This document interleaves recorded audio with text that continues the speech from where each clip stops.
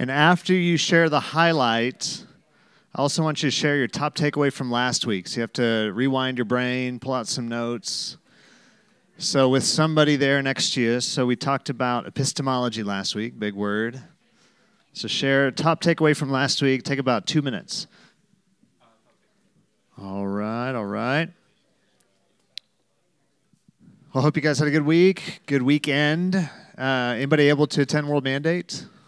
Yeah, it was good. You guys are gluttons for punishment. You've been here like 3 straight days, 4 straight days. Yeah. Welcome. You're like pastors now. Been at the church 4 straight days. Awesome. It was a great weekend, and I hope it was refreshing while it was also consuming, energy and time consuming. So let me pray. We're going to dive into these big words tonight, which we'll break down one by one.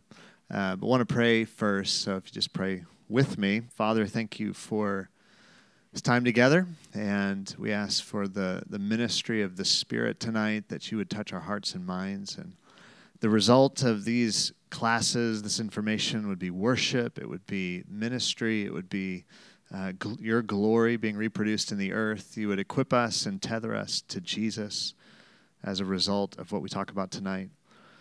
And you'd just animate the Scriptures, animate your word tonight to impact us and cause us to apprentice ourselves to Jesus even more. In Jesus' name, amen. All right. Well, hey, we're just going to dive right in. A little bit extra content from last week. I did some extra digging after some of your questions. Try as I might, I could not find out who was at the Council of Carthage when they kind of really canonized the New Testament. But I did find, this was helpful, digging back through my old notes. This is just looking back before we look ahead. The letters that they ended up canonizing had to pass a 3-fold test.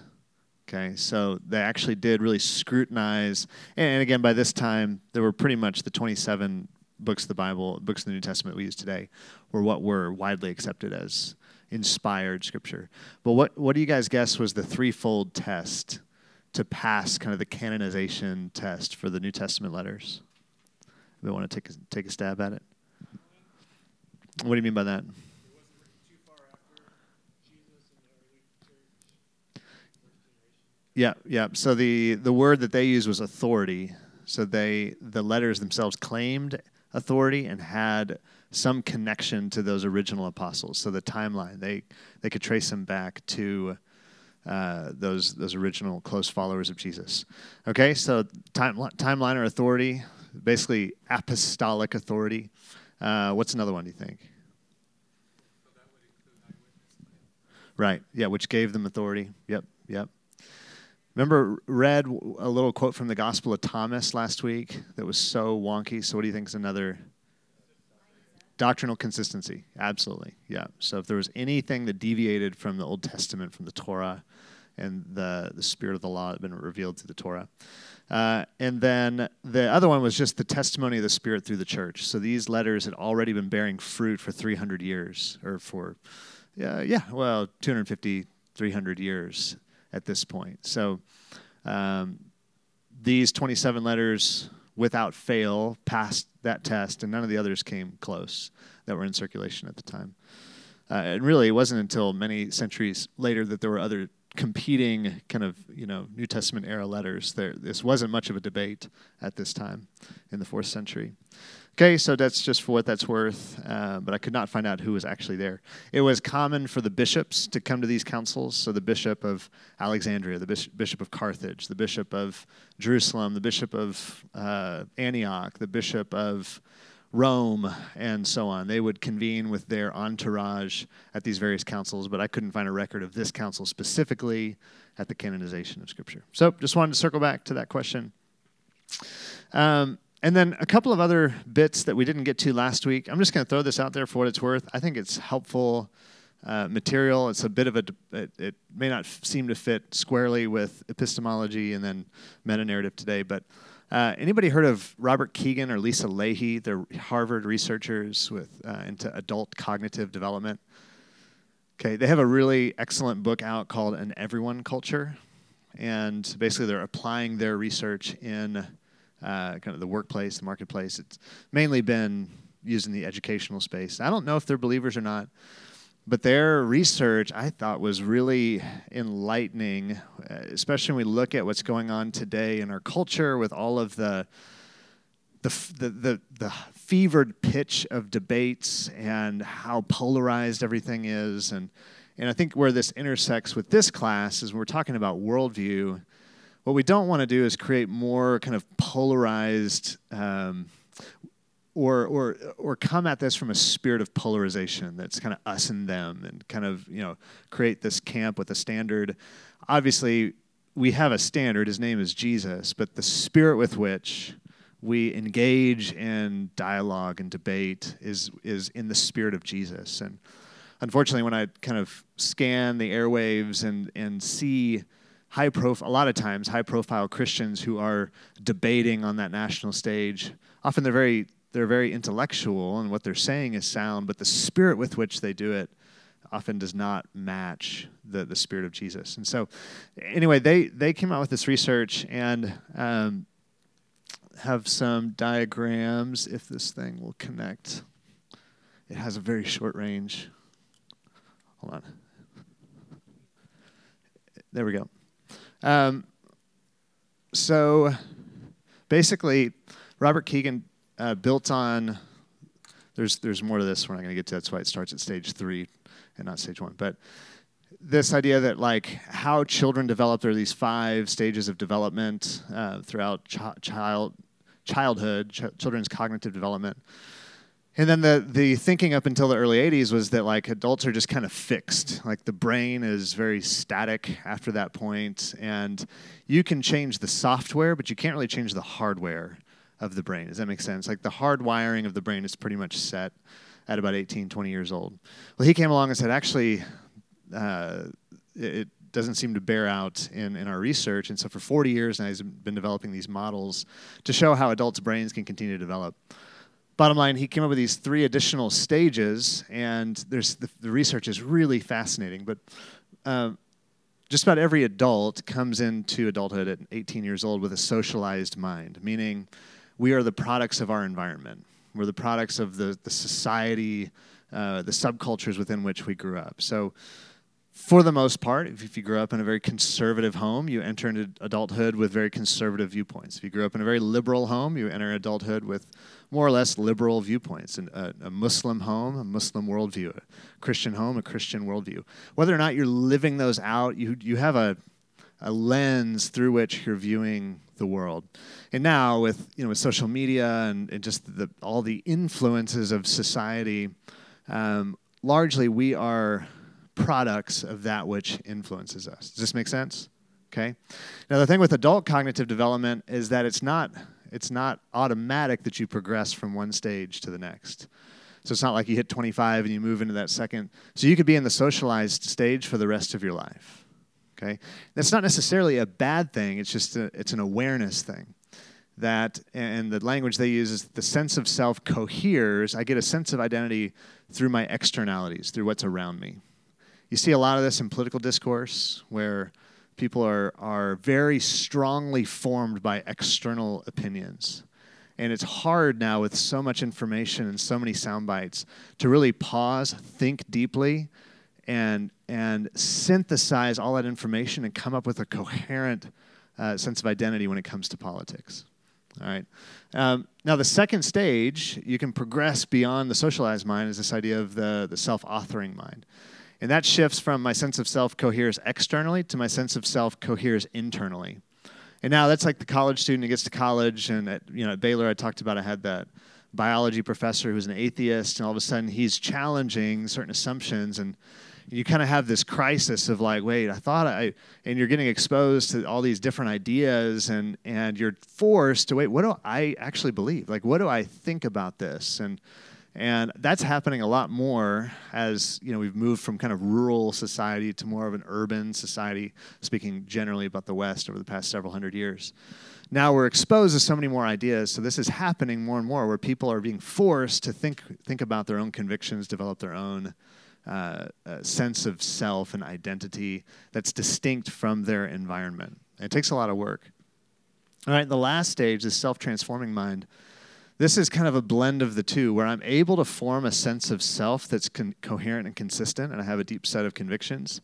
Yet I remain open to this kind of multi-frame, complex reality, to where I'm open-minded in the best sense of the word, to where I'm continuing to upgrade my understanding of the world, instead of getting, because you can get into that self-authoring mind and kind of create a bunker around that's impervious to any new information. Have you guys seen that before? Right? To where it's kind of extremely dogmatic in just about every system of thought. All right? Now, they were curious after they kind of observed this in different people around the West and the U.S. in particular. They were wondering, like, what percentage of adults are at which point along the line in America, from kind of 18 to 18 and up. What do you guys think? What do you think? And they have a whole, and I've given you a very, very, very high-level overview. They've got a whole, it's Harvard, so it's very extensive in terms of how they identify these and how their research methodology and all this kind of stuff. But just based on my very short explanations, where do you think the percentages are? Stage 3, stage 4, stage 5. And there, you'll see in a moment, there's a spectrum, so you can be at different points along stage 3 and different points along stage 4. Anybody want to take a stab? 80, 15, and 5? All right. A little bit more of a cynical view. No, I'm just kidding. No, you're actually not too far off. Anybody else take a stab? Uh-huh. Yeah. So a little bit more split. Yeah, it's kind of a blend between you guys. Let's see if we got this thing warmed up. Good grief. You know what? How about I just give it to you, and I'll just tell you to advance. Just that bottom arrow, and just point it right back there. Maybe. Or you can just hit the forward arrow. There you go. All right, so if you do the math, so there's actually two sets of numbers. One is above the line and one's below the line. It's two different independent studies. So if you add them up, above the line there, so that kind of like beginning to end of socialized, 32, 14, 16, and 13, 46 and 13, what is that, 59%? So about 60% in the socialized stage, and then you got 30, so you got about 40% in this stage 4, the self-authoring, and then less than 1% in the self-transforming stage. Yeah. Now, obviously, there's 6% are in that transition space between the self-authoring and the self-transforming mind. But what that did for me was, actually, it bred compassion in me. As we're talking about worldview and as we're talking about, actually, what it first did was it breeds some self-awareness. And it made me wonder, like, where am I at? Along that kind of progression, that spectrum. And then it bred compassion that the majority of the people that we are interfacing with are largely being formed by society. Probably a lot of us, and in different ways. There are certainly, this is not black and white, where like part of me could be socialized and another part of me could be self-authoring. Does that make sense? And so as you're interacting with people and talking about culture and talking about society and talking about worldview, it helps to kind of feel out where people are at and understand that the social forces around us are extremely potent. They're very, very strong. And if somebody is being largely formed by their externalities, my set of questions changes. Whereas if I can discern that somebody has deeply internalized something, my set of questions changes, my approach changes. Versus if I'm talking to somebody who is very kind of secure and self-aware and yet open to different viewpoints, my approach changes. So just for what that's worth, wanted to throw that out there, Chantel.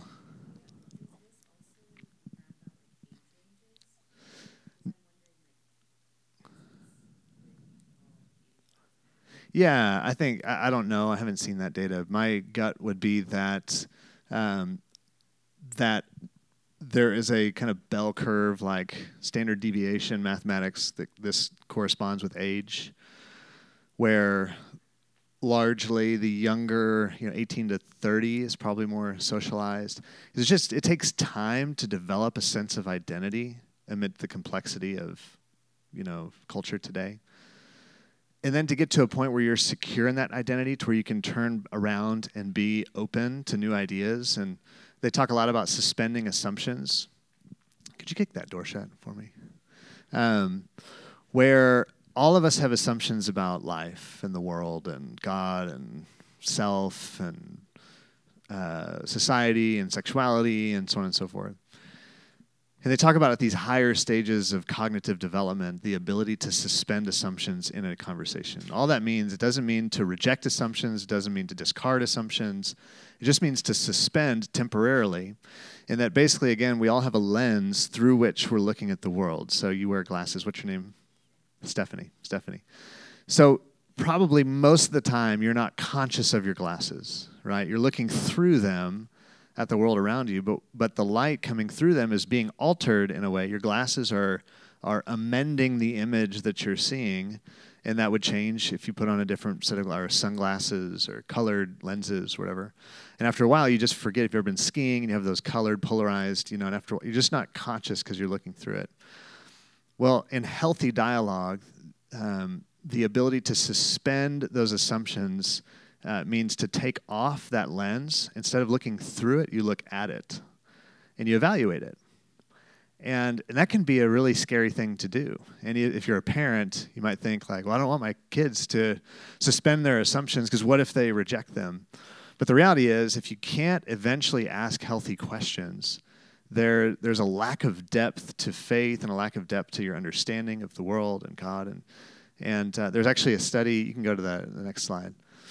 There's a study that was done, the Biosphere projects. You guys probably heard of those. Biosphere 2 is this kind of biodome in Arizona. You might have heard this analogy before, but it's this perfect environment, monitored for humidity and barometric pressure and temperature and insects and mold and bacteria and everything. I mean, it's just like the perfect environment. And so they found that, everything is growing at this rapid rate. It's lush, it's green initially. But then all of a sudden they noticed that these trees were dying prematurely and never getting to the full stature that they were supposed to grow to. And you see some of this this kind of death and decay where it should be this green, vibrant, thriving. And so they started doing all these tests like, wait, what went wrong? And part of this is to try to develop a technology to be extra planetary, to develop life on the moon or on Mars. And what they found was that these trees were not developing a root system like they were supposed to because of the lack of what? What do you think? Stress. Yeah. There's no wind in the biosphere. In the biodome. And so the lack of wind, so trees normally they have to, they develop this resiliency to the wind. Now, too much wind, of course, can destroy a tree, right? A tornado or hurricane. But the right amount of normal wind enables the tree to develop a much more robust root system. And these trees were not having to withstand any stress. And so they were dying prematurely. And certainly, had they suddenly introduced stress, they would have died even that much more quickly. The analogy, I think, is that we were, as humans, we are made to endure a level of stress, and that's stress on our faith, that's stress on our beliefs and worldview. And so I think, when it comes to, we have students come through the discipleship school, and we tell them, hey, this is a safe place to voice your questions, to voice your doubts. Faith that can't be evaluated is not a deep faith. And again, too much wind can cause damage for sure. So if you send somebody out unprepared into a setting where they're just going to be bombarded, then that can be certainly damaging. But a measure of healthy stress and healthy pushback on our ideas or challenges to our assumptions can actually really deepen them. Have you guys found that to be true in your own lives?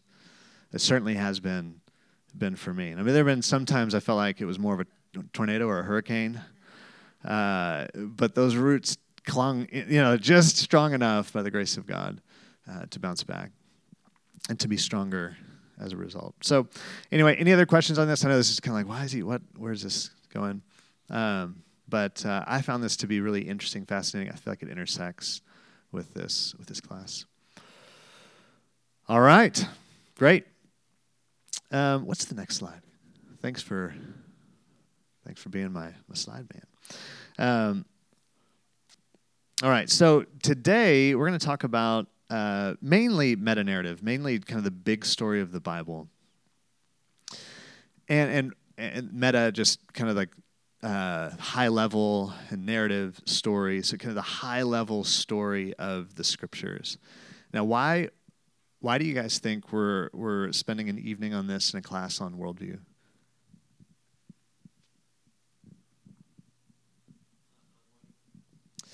Meta-narrative, the big story of the Bible.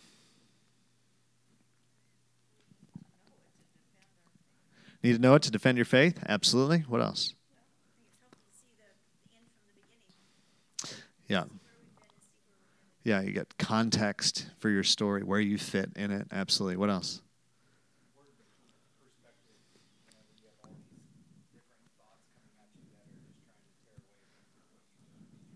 100%. Yeah, absolutely. What else? There's a lot of reasons. What was the original lie or question? Did God really say? And that's still isn't that the question today? I mean, there's nothing new under the sun. Right? So that original question in Genesis 3, did God really? Did he really say? I mean, that you look at any issue in society today where, kind of historical Christian faith is under fire. And at the root, that's the question. And even beyond that, of course, is there even a God to have said anything in the first place? And so we're just, that's why we talked last week in terms of epistemology. We looked at the Word of God. How does God communicate? And is that credible? I mean, is there a kind of a rational basis for faith? Is it just fairy tales? Is it the same as believing in, purple unicorns? Like, is there a reason for the Christian faith that's more substantial than some other claim, some other faith that's supernatural? And my answer to that is a resounding yes in terms of my own personal belief and wrestling and study. But this is the question. Has God really said? And so we're just going to look at the story of the Bible, which, again, is a collection of what we believe reveals of the nature of God. And there's a whole series of teachings around this that we're not doing tonight. This is insofar as it intersects with this class in particular. But I put this scripture up there because I think there's a challenge for the believer who's trying to love God with all their mind, and especially when you get into these kinds of conversations, because there are a lot of questions that people ask me who are antagonistic to faith that, honestly, my answer is, that's a great question. I don't know. I don't know. And I think there can be this temptation to feel like we have to be able to answer everything. And certainly, so this scripture, that the hidden things, the hidden things belong to God, but the things revealed belong to us and our children, that we may do all the works of this law. So my posture towards the scriptures, towards God, towards life is the things that God has revealed, I want to mine them out diligently, vigorously. Like, up to that light horizon, I like astronomy, so we've built telescopes far enough to see basically to the light horizon, that we're just not going to be able to see. No amount of powerful telescopic equipment is going to allow us to see further than we can see right now. With more detail, for sure, but because of the speed of light and the expansion of the universe, there's a light horizon we are not going to penetrate, at least in this life. The same is true with God. There's a horizon that he's established, that there are certain mysteries that we will not penetrate this side of heaven. There are secret things, and they belong to God. But there are things that he has revealed about himself, about the world, about humanity, about how we interact with him, about reality. And those things that he has revealed, I want to build the equipment I want to see right up to that horizon.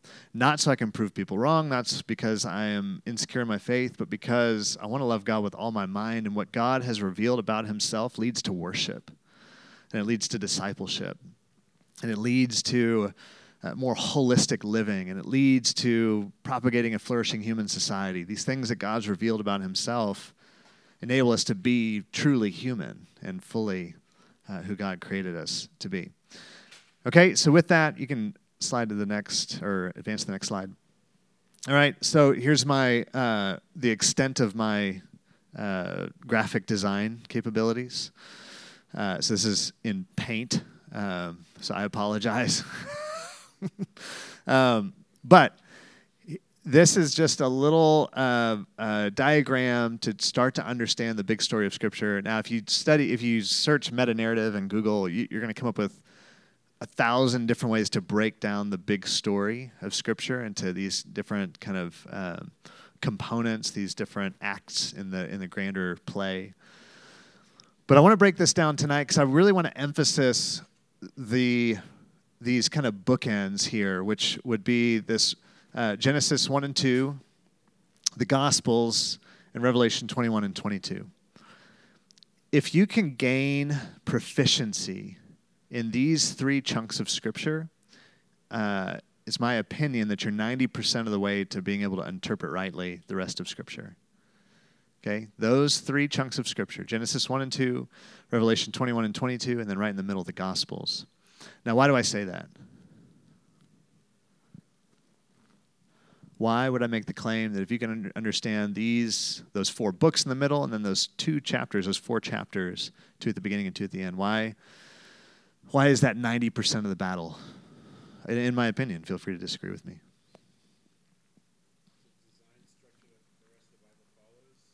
Okay, there's a design structure there that the rest of the Bible follows. That's an interesting thought. I don't know if I agree with that or not. I like that. You often see, like, going back to the beginning, and you see threads of the garden throughout. Right. Yeah. You see threads of redemption throughout, and forward to what's to come. Yes, that makes sense. Yes, 100% agree. Absolutely. Did you guys hear that? So there are threads that you see throughout all the rest of the Scriptures that tie back to the beginning and look forward to the end. Absolutely. What else? Why are these sections so critical?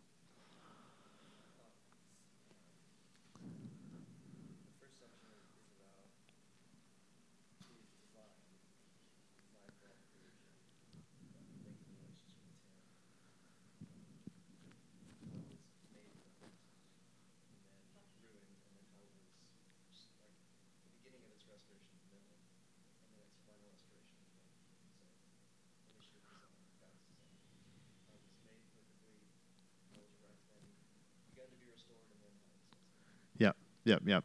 Absolutely. And there are a lot of things we could say in response to this. And yes and amen to what you guys are saying.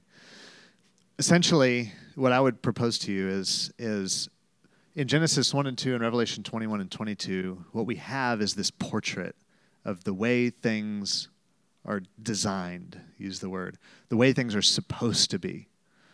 You have this portrait of perfection, if you will, this sinlessness. And it's the only portrait we have of a sinless environment. Everything else that we understand about the world is marred by sin. And so God holds up kind of these bookends in Genesis 1 and 2 and Revelation 21 and 22 and says, yes, there's this huge redemptive narrative in the middle, but I want to frame it with this higher vision of what humanity was intended to be and will be at the end of time. Does that make sense? Okay, so if you just took Genesis 3 to Revelation 20, you still have an amazing story with Jesus right at the center who's the hero, but you lack context. It's like going on a journey and not having a beginning and ending point, right? The journey is still enjoyable, but there is a specific intentionality to God in the journey that we began somewhere and we are ending somewhere, at least this time narrative. And then right in the middle, it's kind of like, if you've ever been to a big tent, like Steph and I went to Cirque du Soleil once in college, and there was this giant tent set up at the fairgrounds in Dallas. They had all these supporting, I don't know what you call them, just big poles that held the tent.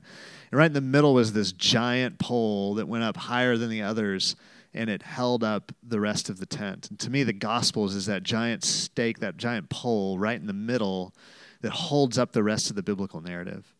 And so when we talk about hermeneutics or exegesis, the study of interpretation and then application of the scriptures, all of it, in my opinion, flows through. It's a Christocentric hermeneutic. It's a Christ-centered way of understanding the scriptures. And I'll give an example of that here in a little bit. But Jesus, in the midst, he just shows up as this life raft in the midst of, if this is one shore and this is the other shore, and there's this turbulent ocean in the middle. He is this like aircraft carrier, maybe is a better, like this little, he's this giant oasis of truth in the midst of all these shifting sands of culture and different narratives and all the different stories and all the different beliefs. Again, in my opinion, he stands as this towering ontology right in the middle of all of this chaos. And so I just wanted to put that up there to frame the conversation here for the next 30 minutes or so. All right, so what's happening in Genesis 1 and 2? We're just going to talk through some highlights here to understand what was God's intentionality, what's happening at the beginning, what's he establishing. All right, so what are just from your knowledge of the scriptures, Genesis 1 and 2, what are some things that God, inspiring Moses to write this, most people believe, biblical historians believe Moses wrote the Torah, the Pentateuch in particular. What was God's intentionality? What was the Spirit doing in inspiring Moses to write Genesis 1 and 2? This is like our intro. I mean, this is like if you're, literary connoisseur. I mean, it's the intro that grips you, that establishes context, introduces you to the main players. So what's the Holy Spirit doing in introducing us through Genesis 1 and 2? What's he establishing? Okay, there's a personal God. Right? There's presence, there's breath. Right? There's this very intimate moment that when God breathes into his nostrils and animates Adam. Yeah, what else? He's creator, right? Right? Demonstrates his power, demonstrates, again, his personability. What else? Right, so he decrees, and even creation itself obeys him. I mean, there is a sovereignty, and then he commands Adam and Eve and expects obedience. Absolutely. So there's authority. What else?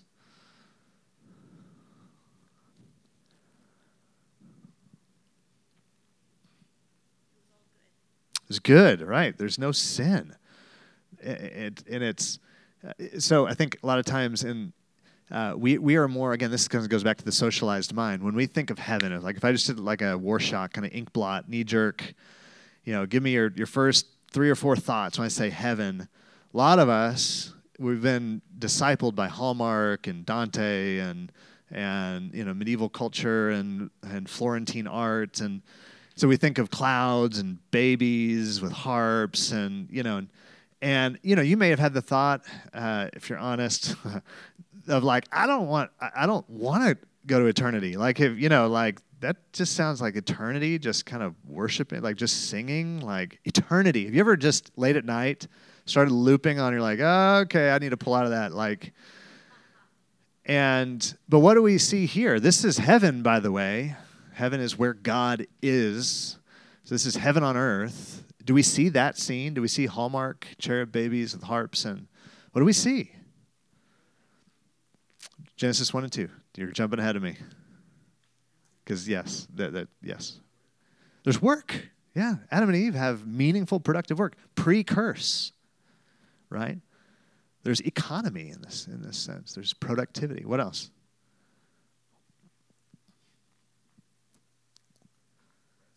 Rest, absolutely. There's these rhythms of work and rest. You've already talked about there. What's that?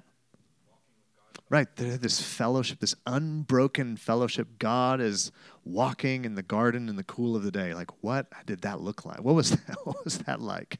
It's amazing. What else? Right, so they're not just tending a garden and it's this laborious, meaningless. They have co-created. They've been stewarded this ability to shape the earth to the glory of God. It's amazing. Right, and they have fellowship with one another. There's human interaction, meaningful human fellowship, and so on. You have all these themes that are introduced that then set the stage for the rest of the biblical narrative. And if we don't understand these themes, it establishes the nature of God, like he said, his authority, his power, his sovereignty, his personability. We're introduced to the Trinity, this first person plural in Genesis 1, 26 through 28. Let us make man in our image. And all the attempts to get around that and call that the royal first person plural, it was not in use at that time in the ancient Near East. This was a clear reference to this Trinitarian God who had existed in himself for eternity past to eternity future, and out of the overflow of that fellowship created man in his image. You get anthropology from this first chapter, meaning like the nature of mankind as male and female, as made in the image of God, co-equal, valuable before God, and so on. There's so much to mine out in these first two chapters that if you watch the biblical writers, often Jesus himself, in the beginning it was, and they constantly are pointing back to, and we'll look at Matthew 19, where Jesus reinterprets some of the Pharisees' questions about divorce. And, Moses commanded that, he says what? Moses allowed you to divorce because of your hardness of heart, but in the beginning, it was not so. Because in the beginning, God created them male and female. He created them and so on. For this reason, a man shall leave his mother and father and be joined to his wife. What God's joined together, let no man separate. Jesus quotes Genesis 2 here in response to the Pharisees' questions. He reinterprets a Levitical passage through this creation narrative and reassigns meaning to their interpretation of Scripture. We'll circle back to that.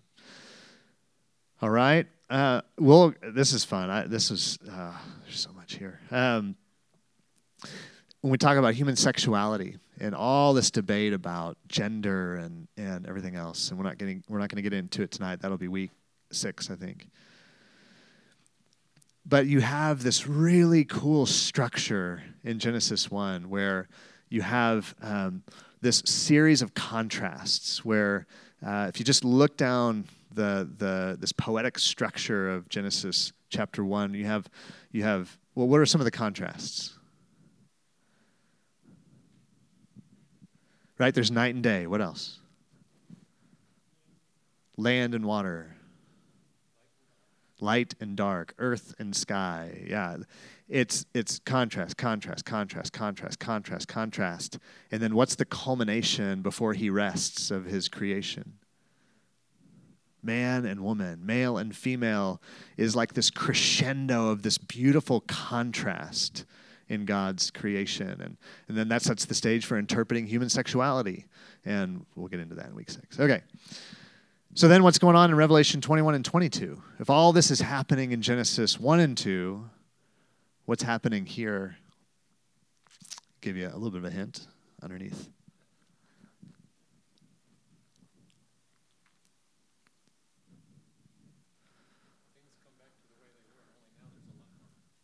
Yeah. That's a great summary. And for time's sake, let me just run with that, Kent. So you have the restoration of this. All of this is recovered. Yet, this begins where? In a garden. Where does this end? In a garden city. Who said that? Yeah.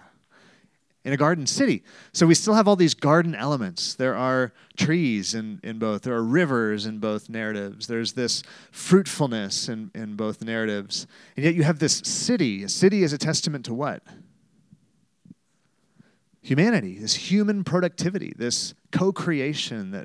And so you've gone from this garden to this garden city. God has preserved mankind's, of course, God builds this city. It's the New Jerusalem. But there's this imagery, this insinuation, because then you get all these, Revelation's a really cool book, but there's all these portraits of like the kings of the earth bringing the wealth of the nations into this city. There's still this productivity and economy and trade and language, yet without the presence of sin, unencumbered, uninhibited by sin. And so you have this culmination that, again, the crescendo, the climax of the biblical story is now all this work has been done. This is the gospel, right? Now, the redemption narrative is a core part of the gospel. But the full gospel is that the kingdom of God is among man. That's what Jesus, when he proclaimed the gospel, he had yet to die and rise from the dead. There was no cross yet. Yet he sent his disciples out to preach the gospel. What was that gospel? The gospel is the kingdom of God has come among you. It's invaded your world again. Are you tracking with me? Okay. So you had heaven and earth, one. God's physical manifest presence with man in the garden. With sin, Genesis 3, what happened? There's a separation, right? There's this fundamental separation. Adam and Eve evicted from Eden, and it's all kind of complexity there we're not going to get into tonight. But basically, you had the physical, tangible presence of God was separate from them. Now, God is, in this mysterious way, He's always with us. He never left Adam and Eve, but that physical manifest God who was walking in the garden in the cool of the day, that reality is no longer present. And so there's this separation of heaven and earth. So then what's happening here? Right, you have the reuniting. You have the new heavens and the new earth. And if you've read the book Heaven by Randy Alcorn, he starts off, he talks about how he does these seminars, and he asks Christians, by show of hands, how many of you will spend eternity in heaven? You know, and most people raise their hand. And he said, biblically, theologically, most of you are wrong if you think you're going to spend eternity in heaven. The narrative ends on the new earth. You're going to spend eternity on the new earth, which is the reuniting of heaven and earth, the New Jerusalem coming down out of the heavens and coming to earth. Now, there's some metaphorical and language and some imagery there, but the point is this presence, this tangible, manifest presence of God. So what Jesus is doing is he's a foreshadow. He's the now and not yet, the coming of that kingdom again, heaven breaking through back into earth. This happened in different ways in the Old Testament too, the theophanies, the pillar of fire, the pillar of smoke, the tabernacle, the temple. There were these little portals, windows that connected heaven and earth again, the burning bush and so on. But Jesus now is this kind of unbroken tether, and now we have that by the Spirit as well, the people of God. But there's this foreshadowing, it's pointing to this end, this reality at the end of time. Okay? So, where are we? All these cool parallels between Genesis 1 and 2 and then Revelation 21 and 22. God is the creator, creates heaven and earth, creates new heavens and new earth. God dwells with mankind, calls us children. God dwells with mankind, calls us his children. We can see him without shame. We can see him without shame. He is light and life. And again, he is light and life. There are these trees for sustenance and satisfaction. You have these trees for sustenance, satisfaction, and healing, and so on. All right? Now, going back to, is this helpful? You guys tracking with me? All right. Again, this frames our entire set of beliefs. So when we're talking about worldview, like this is the lens, hopefully, that we are looking at the world through. All right, so Genesis 1 and 2, I've already said it, but we're just going to say it in a little bit of a different language. God establishes 3 relationships for mankind to exist in. What are those relationships? I won't advance the slide for a while, so if you want to say it, you totally can. You're welcome to stand. 3 relationships for mankind. What are those relationships? Man and God. Yeah, family by extension, man and man. So just mankind's relationship with other mankind, right? So man, God, man, and man creation. Yeah, man, woman is mankind, mankind. It's like relationships among mankind. So you have this God-man relationship, this man-man relationship, and this man-creation relationship. Right. So, do we need to break that down? You on the same page with me? Do you believe that's the case? In that they obviously had fellowship with God, He put them in fellowship with one another, and then He gave them stewardship of the earth. Genesis 1:26-28.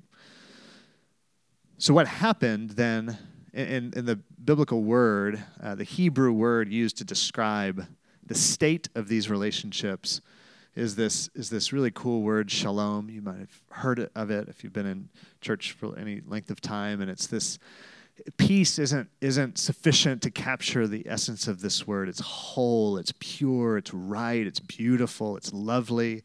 You think of that true, noble, right, pure, lovely, admirable, excellent, praiseworthy, Philippians 4:8. It's just perfection. It's as things should be. is this shalom. And these relationships are in this state of shalom in Genesis 1 and 2. And then Genesis 3 comes along, the story, Adam and Eve disobey. They reject God's authority. They take it upon themselves. They eat of the fruit of the tree of the knowledge of good and evil. And you have this shattering of this shalom in all three relationships. You see that immediately. They are hiding from God when he comes on the scene. Right? They feel shame. They're immediately throwing each other under the bus. Well, the woman told me, the serpent. And then you have immediate enmity between their children, Cain killing Abel. You have this fracturing of human relationship. And then you have this fracturing of the relationship with the physical earth and mankind's responsibility to tend and steward it. How did that happen? What's going on there? How do we know it was fractured? Yeah, so there's part of the curse, right? You're going to earn your keep through blood, sweat, and tears, toil, thorns, thistles, and so on. So there's now this tussle between us and our physical labor. It's kind of like, if you've heard me tell this story before, I apologize, it's redundant, but I've told this story in a couple other settings. In 2003 or thereabouts, I went to Tunisia with the Layman's. They were looking to move to Tunisia, and Jonathan Lair, who's the pastor of our church in Tijuana, actually they just moved back to South San Diego, but we were on the team together. He was the administrator, and all the 3 weeks, this is like pre-smartphones, so most everything was like paper receipts. And anybody been an administrator for a long-term or short-term trip? So you can feel this viscerally. So, like 600 receipts after 3 weeks on the ground in Tunisia. This is before per diem, where you could every meal had receipts. And we had a large team. And so he had diligently, studiously, each night, he had this big binder and all these, organization systems, these clips, paper clips, and all this kind of stuff. And by the end of 3 weeks, it was perfectly categorized. It was chronologically, all this, it was in perfect order so that he could give it to our accountant when he got back to Waco. Well, he had to come back to the States early, so we were going to leave a day earlier than the team, and so I was going to accompany him. We overslept our alarm. The taxi driver woke us up by calling, from the lobby. And so we just kind of threw everything together, ran downstairs, threw it in the taxi cab. He set the land speed record getting to the airport. It was terrifying. It was awesome. We get to the airport and get into the customs. If you've been in, it's not like customer service, the Tunis airport. There's not a bunch of signs in English. There's not all these helpful people. It's just this chaotic scene. And we didn't know, so we stand in this forever long line. We get to the front, and this angry man tells us in Arabic that we pieced together, we filled out the wrong form. He tells us to get in the back of the line. And so by now, we knew we'd missed our flight. So we stand in this line, and then we see in a monitor the flight had been delayed, and it seemed like just long enough that we might make it. And so we get to the front of the line, we get through customs, get to security, and Jonathan's the one that's randomly flagged. So they pulled him aside, and they pull everything, all of his contents out and lay it on this table. And so there's all this, all this stuff, and they inspect everything. And we're trying to make this international flight. And they say, okay, you're good to go. They didn't bother helping him repack, so we're trying to stuff everything in. And he had kind of Tetrised everything together. And when you undo it, it's impossible to get it all back. So he shoved as much as he could into his bags, and the rest he just kind of scooped up into his arm, and we start trucking through the terminal towards the gate. Well, this is in the days of Discman. So his Discman was in his arm along with his binder and a few other things. And as we're running, the headphones come dislodged. He is unaware. And we're running, and he steps on the headphones, and it pulls the Discman out, and it uncorks this armful of stuff he has. He starts to drop it. He trips on the cord from his Discman, and he throws the binder up in the air. And 600 receipts go. Thousands of people in this airport, or hundreds, I don't want to be too melted.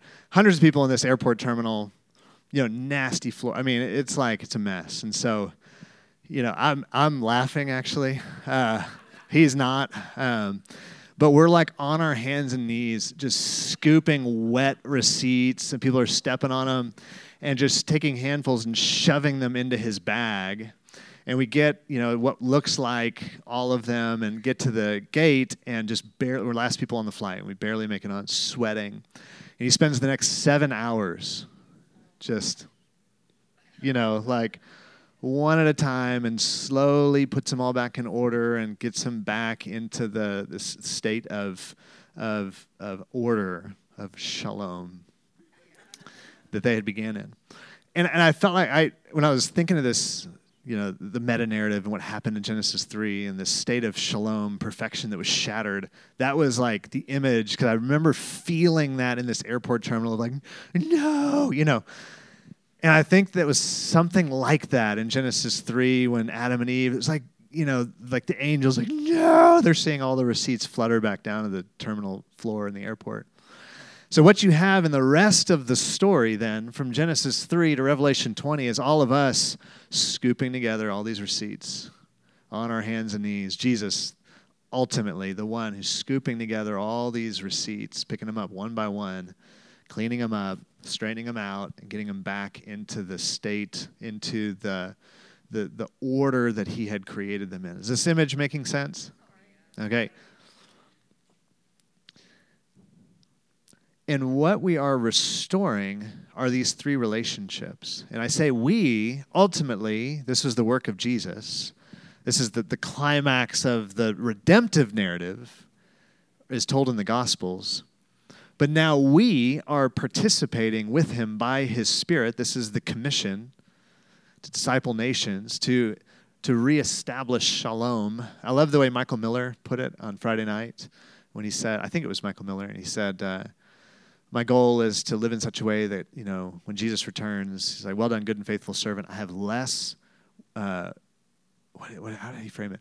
I have less to reconcile. I have less to clean up. Basically, I have less mess to clean up in your domain because you were faithful in that domain. And so what you have here in this redemptive narrative is the restoration of all three of these relationships. All right. Now I'm going to focus in on this for just a moment because I think this is important when it comes to this worldview class. Now, I've got a ton of other notes here. I mean, we could break down Genesis 3 more, where the blood archetype is introduced and how all this imagery throughout the Old Testament through Noah and Babel and the calling of Abram and Joseph and Moses and the law and Joshua and Judges and the kings and the prophets. All of this is pointing forward to this redemption, the reconciliation of these three relationships that would be ultimately made possible through the person of Jesus, his life, death, and resurrection. And then how in the book of Acts and then the epistles, it's kind of looking back. It's the ministry of the Spirit moving forward, but then the epistles are Paul trying to apply, and Peter and John trying to apply, Jude and others, James, the teachings of Jesus in culture. They're looking back at the life of Jesus, and they're trying to lens now the reality of the church and culture through the teachings and the person of Jesus. So we could talk about all that. We don't have time. But what you have in Jesus is the beginning of the restoration. What was lost in Genesis 1 and 2 at the fall of Genesis 3 is being restored as we look forward to Revelation 21 and 22, and Jesus breaks in and starts to make that possible. That's the ministry of his life. So how does he do that? There's redemption through the cross and the resurrection. That's the restoration of which relationship?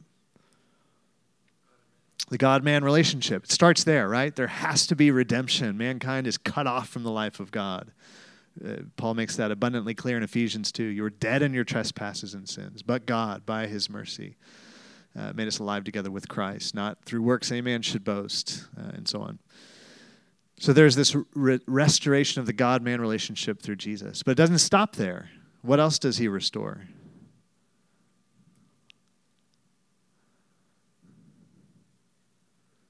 Okay, the earth. Yeah, he is going to physically redeem the earth. But even before that, what were those other two relationships? The man-man relationship. So what do we see in Ephesians 2, right after that gospel narrative? What's that? Reconciliation. He breaks down the dividing wall of hostility. Vincent's spoken on that so eloquently in so many contexts recently. And in order to reconcile, so you have the division, the shattering of those relationships between Adam and Eve, between their children, and on down through. I mean, we could go and probably just hear stories that would make us all sob for hours from our own just families, let alone what's going on in Syria and Iraq and Yemen and Somalia and Afghanistan and Haiti. Washington, D.C. I mean, there's the fracturing and the shattering of human relationship is everywhere as a result of sin. So Jesus is not only restoring the God-man relationship, but the man-man relationship. Do you ever thought it was a stretch? It was a thought. Drew shared on 2 Sundays ago where he talked about the coming of the Holy Spirit at Pentecost being this thing when the speaking in tongues came as a unification of man relationship. Would you say that is when that happened, or was it through the cross, through the resurrection? Does that make sense?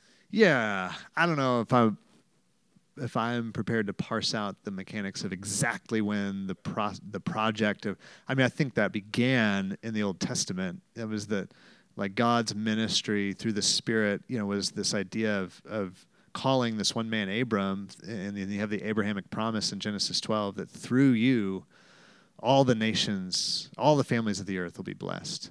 And you have the beginnings of that happening, but it was insufficient. They didn't have the power, the indwelling Spirit of God. And so then you have it in Jesus. He's being asked questions. Tell my brother to divide the inheritance with me. And he's subverting that question and getting to the heart issue. And he's working at restoring people to God, restoring people to one another.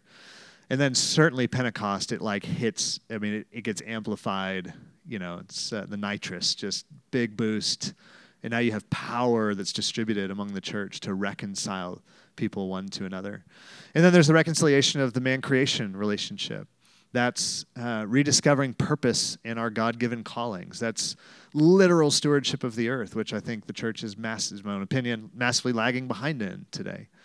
In fact, and this is where I'll just make this comment. Anyway, just take it for what it's worth.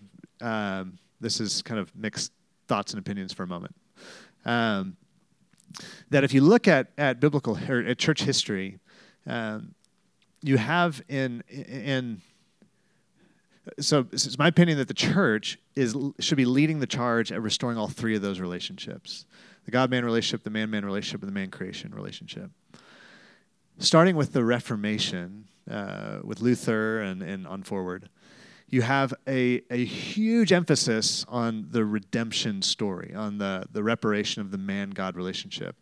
And rightly so. That had been lost in the Roman Catholic Church. And what I think has happened, though, is this overcorrection among specifically Protestant Christianity, evangelical Christianity, that still primarily and solely, or at least primarily emphasizes the restoration of the God-man relationship.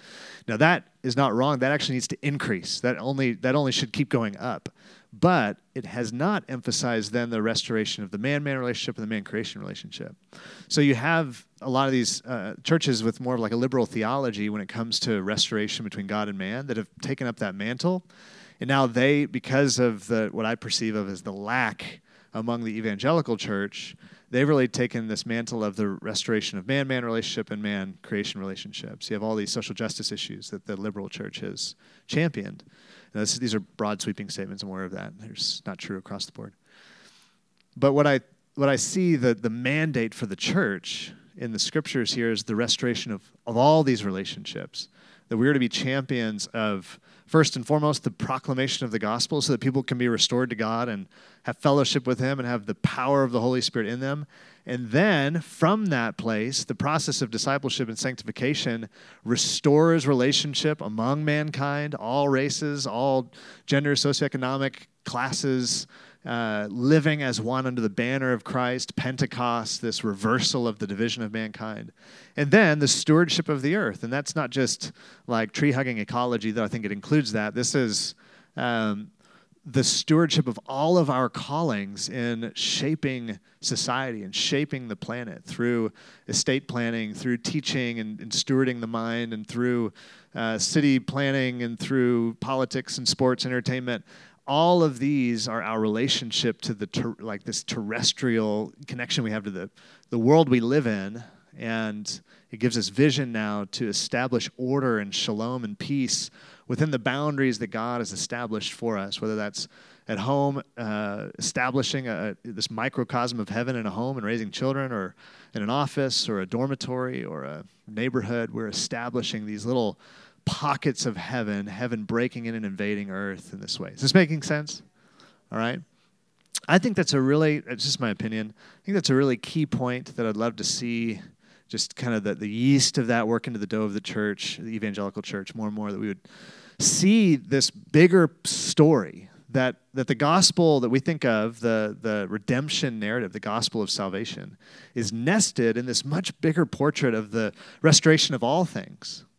Go ahead and if you would, jump to the next slide. And we're going to wrap this up with a few thoughts on exegesis and hermeneutics. All right, so Ephesians 9 and 10, Paul kind of tips his hand here, and he says this in several different ways in the gospel and in the epistles, but he says, He, God, made known to us the mystery of his will, according to his purpose. It's like, well, Paul's saying, this is what God's up to.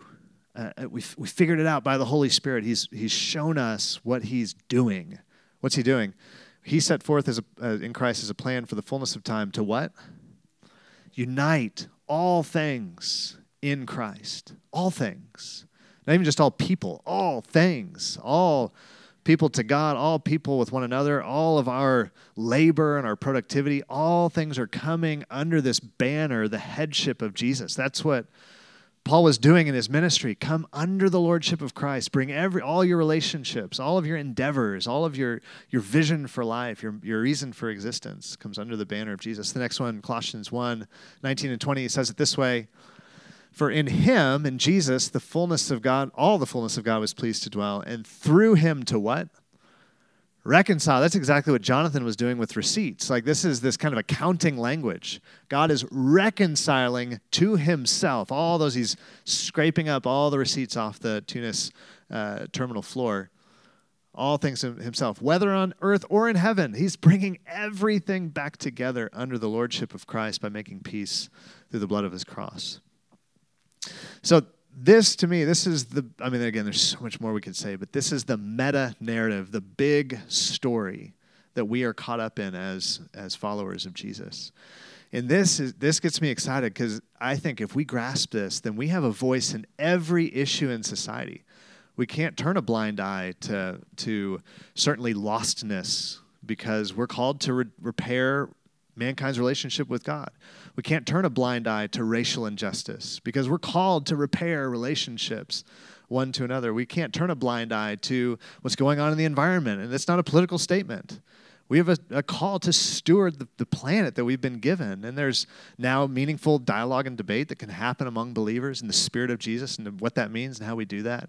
But it doesn't mean we can just ignore it because we are caught up in the big story of God where God is reconciling all of these things in the person of Jesus. Does it make sense? You with me? Okay. So with that, and I took most of the time on that, so whatever. We can bleed over into next week if we need to. A couple of people, if you could help me hand out.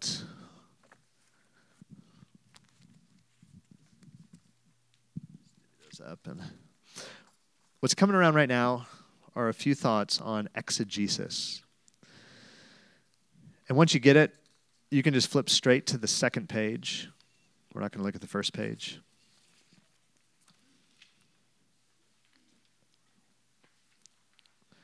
Now, this is, some people study this for 4 years in college. We're going to talk about this for about 5 minutes. But exegesis is just a big word. All it means, and you can see there at the top of that second page, where in parentheses, exegesis is the process of mining out the author's intent. All right, we're mining out the author's intent when we read the Bible. One of the dangers of our kind of devotional society today and the way that we practice Bible devotions in the West is that we tend to kind of popcorn, like, I'm not against devotionals. Is that my utmost for his highest? I've never used it, but I know there are a lot of great devotionals out there. But when you lift passages of Scripture out of the context and you just interpret what you think it means to you in that moment, I think we're, at worst, we're in danger of truly misinterpreting and misapplying Scripture, and at best, we're just not seeing the whole story and how amazing this passage of Scripture actually is in its broader context.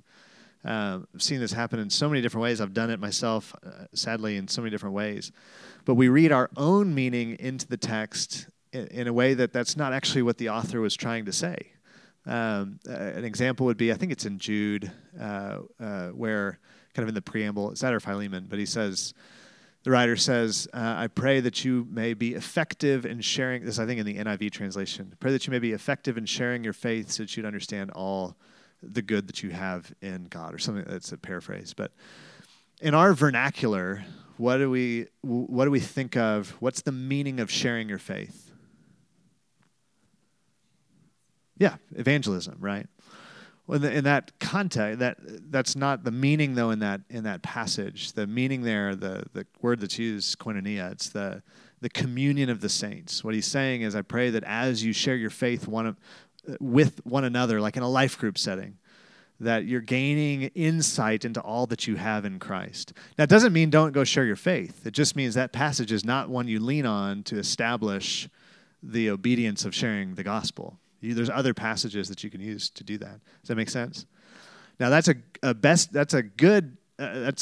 not a terrible misapplication of Scripture, because that's still a biblical concept. But you can see how, and you guys have been around long enough, and you've seen how people can lift a passage out of Scripture, assign their own meaning to it, attach spiritual authority to it, and then lead whole churches and movements astray.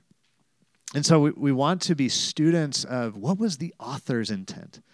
What was the Holy Spirit trying to communicate through Luke or through Micah or through Joshua or through Paul and these others? And then here are some keys to do that. And we're not going to go through all of these or many of them or any of them for the sake of time.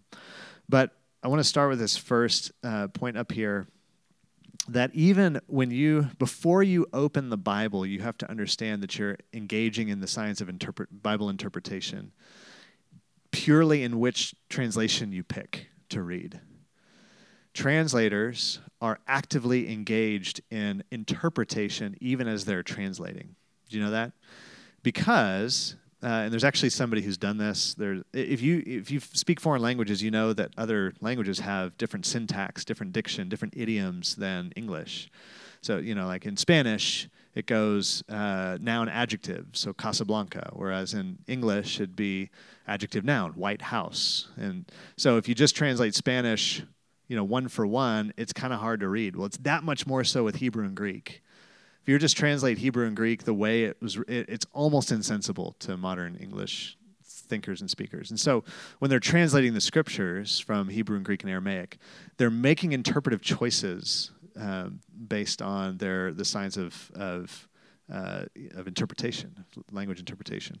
All that to say, be conscious of what interpretation you're reading. There's a spectrum. In that world, it's a spectrum from wooden to paraphrastic, wooden being a closer kind of interpretation of the original syntax and diction, paraphrastic being a looser but spoken in language that's more readily accessible to modern English speakers. And I'm not making a statement that don't read paraphrastic translations, but understand you're getting more interpretation than maybe you're aware of when you go with like the Message or the Passion Translation or whatever. It's almost like a commentary when you start, which are great. They can add valuable insight. One example, I think this is Galatians 3:26 or 3:28.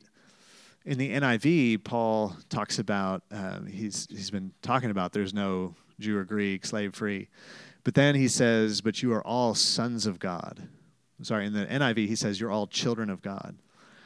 And that Greek word he uses to translate the word children is actually, that the NIV translates children, is actually a word that means sons. It's a gender-specific word. There are other words that are more gender-neutral he could have used. So the ESV and the NASB, which tend to be more closely, they tend to stick more closely to the original language, they translate that passage, you are all sons of God.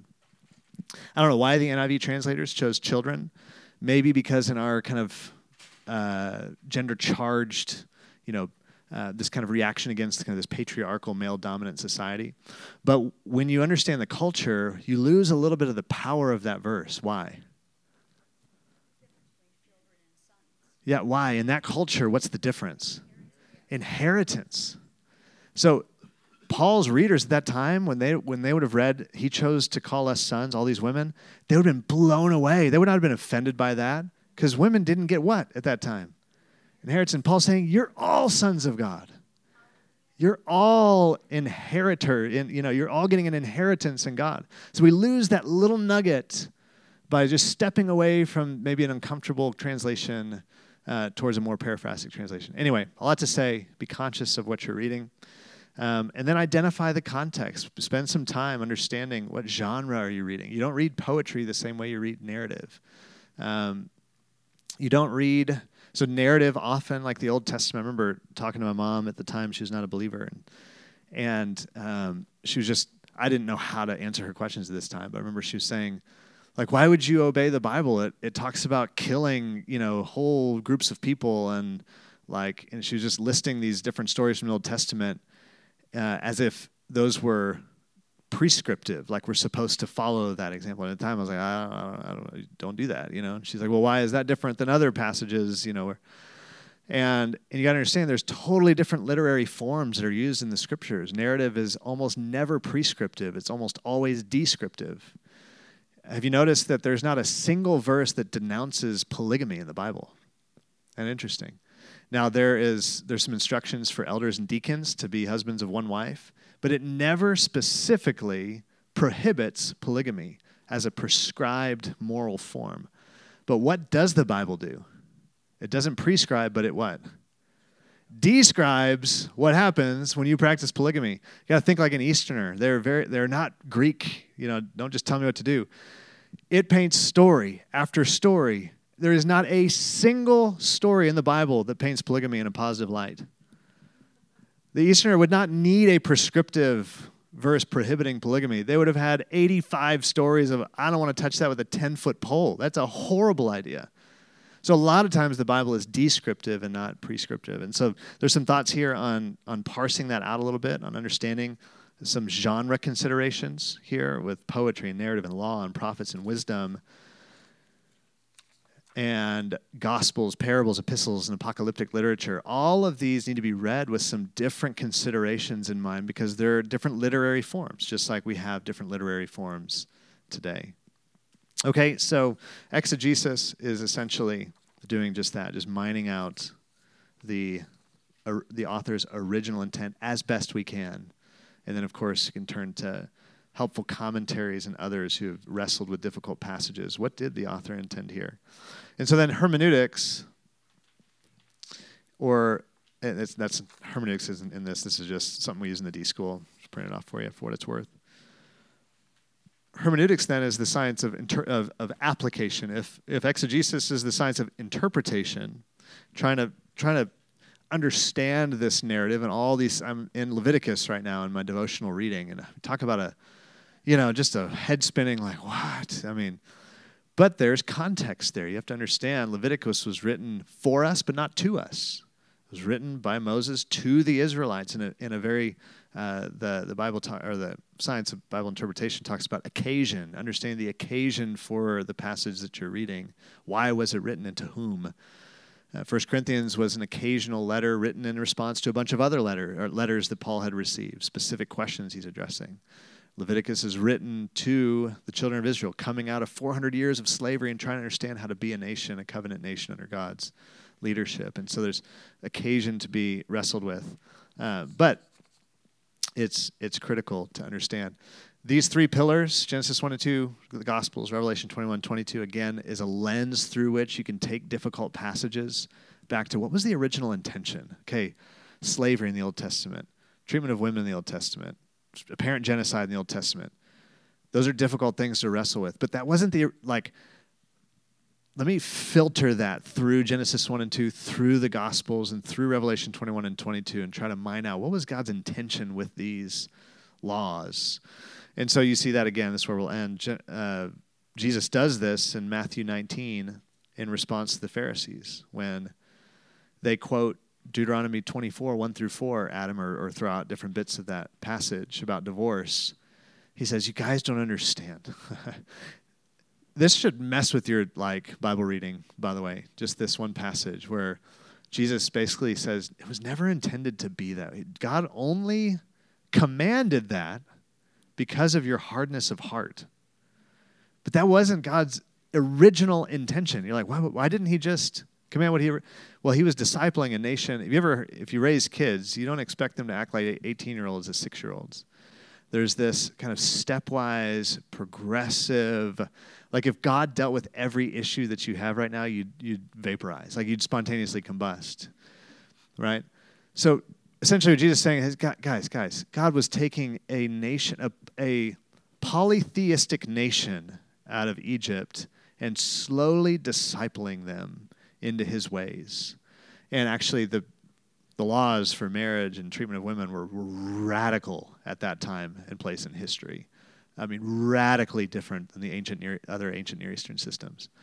And so it's not good for us to moralize and overlay our current understanding of equal treatment of sexes on this, 14th century BC society. But anyway, it's a different conversation.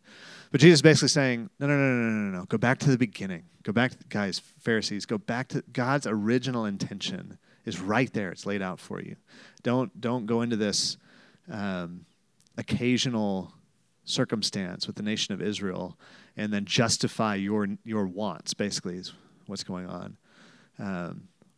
Leveraging the Scripture wrongly in that way. So we interpret Scripture by looking at the author's original intent. We apply Scripture, running it through these three pillars, the Genesis 1 and 2, the Gospels, Revelation 21, 22. If you ever get stuck in an application, how do I respond to this? I don't understand. You have to look at it in the context of the broader narrative of Scripture, the message and the ministry of Jesus, the spirit with which he lives and teaches, his methods and his message. All right, again, it's a 4-year seminary degree. We just scratched the surface on exegesis and hermeneutics. But really, all of this flows from metanarrative, from understanding the story of the Scriptures. This anchors our faith amidst so many, again, competing stories in today's day and age. So we'll pause there. We'll pick up again next week on, I think, ontology, basically looking at the Trinity and how we understand reality. But any questions from today or thoughts or disagreements? A longer class, yeah. I don't know. I think we'd lose some folks. I love it. Yeah. One of the things you said about interpret it in the time it's written with some of the stuff and Leviticus and stuff, I've heard people use that same justification for human sexuality while it's not relevant today. How do you answer that? Yeah, it's a great question. Say it again. Rephrase it just a little bit. My brain's slowing down. So. Yeah, I've heard people say that some of the stuff in the Bible you have to take in context of when it was written. And some of those rules and laws that were written so back then aren't valid now because it's our current context, whether it be it says about homosexuality or even about it says in there about don't let women speak in church. Right. Yeah. Yeah, that's a really great question and a tricky one because I think it's going to depend on what passage, what issue and what passage we're talking about. The short response I would give to that is the Wesleyan quadrilateral. It's a kind of a mouthful. But basically, the Wesleyan quadrilateral, when they were wrestling with that issue, basically like the slippery slope of claiming kind of some culturally contextual circumstance to justify an interpretation, they would go through kind of a four tests. And the first was just the Scripture itself. So what does Scripture say about Scripture when it comes to biblical interpretation? So taking the whole breadth of Scripture, and again, not just building a doctrine out of one reference or whatever. The second would be tradition. So how have 2,000 years of Bible interpreters, how for 2,000 years, what's been the orthodox treatment of a specific passage? So to take, for instance, like the 7 prohibited passages on homosexuality that are under fire today. It was only in the 1960s, really the early 1980s, that this cohesive narrative against those specific passages emerged. There's been 3,000 years, if you go back to the Jewish tradition, 3,000 years of complete agreement across, 99% agreement across all of the different expressions of the church. That should tell you something, right? So anyway, so scripture, tradition, and then reason. So literally employing the God-given human reason that we have, and then experience in that order. Now, modern hermeneutics, biblical hermeneutics, and humanistic hermeneutic is to switch that. So we build our concept of reality on experience first, that informs our reason, and then we might consult with tradition, and we disregard the scriptures altogether. So it's not a complete answer, but there are some safeguards to keep you from proof texting or from interpreting a cultural issue, reading into that. There's so much more there, and we could nuance it based on the issue. But there has to be interpretation. There has to be some cultural context taken into consideration. I think a surface level reading is available to any believer. The Holy Spirit inspired the scriptures. He can give revelation. And yet, there are deeper and deeper understandings we can have of Scripture by being a student of the text and a student of the culture in which it was written in a broader community of believers to safeguard against heresy. It's not a great response, but in the time allotted, that's what I would say in response to that. Okay, we took right up to 7:30 tonight, so just for 60 seconds, turn to one person. Take away from tonight. Just process it just a little bit. If you're riding home with somebody, just continue the dialogue. What was a takeaway from tonight?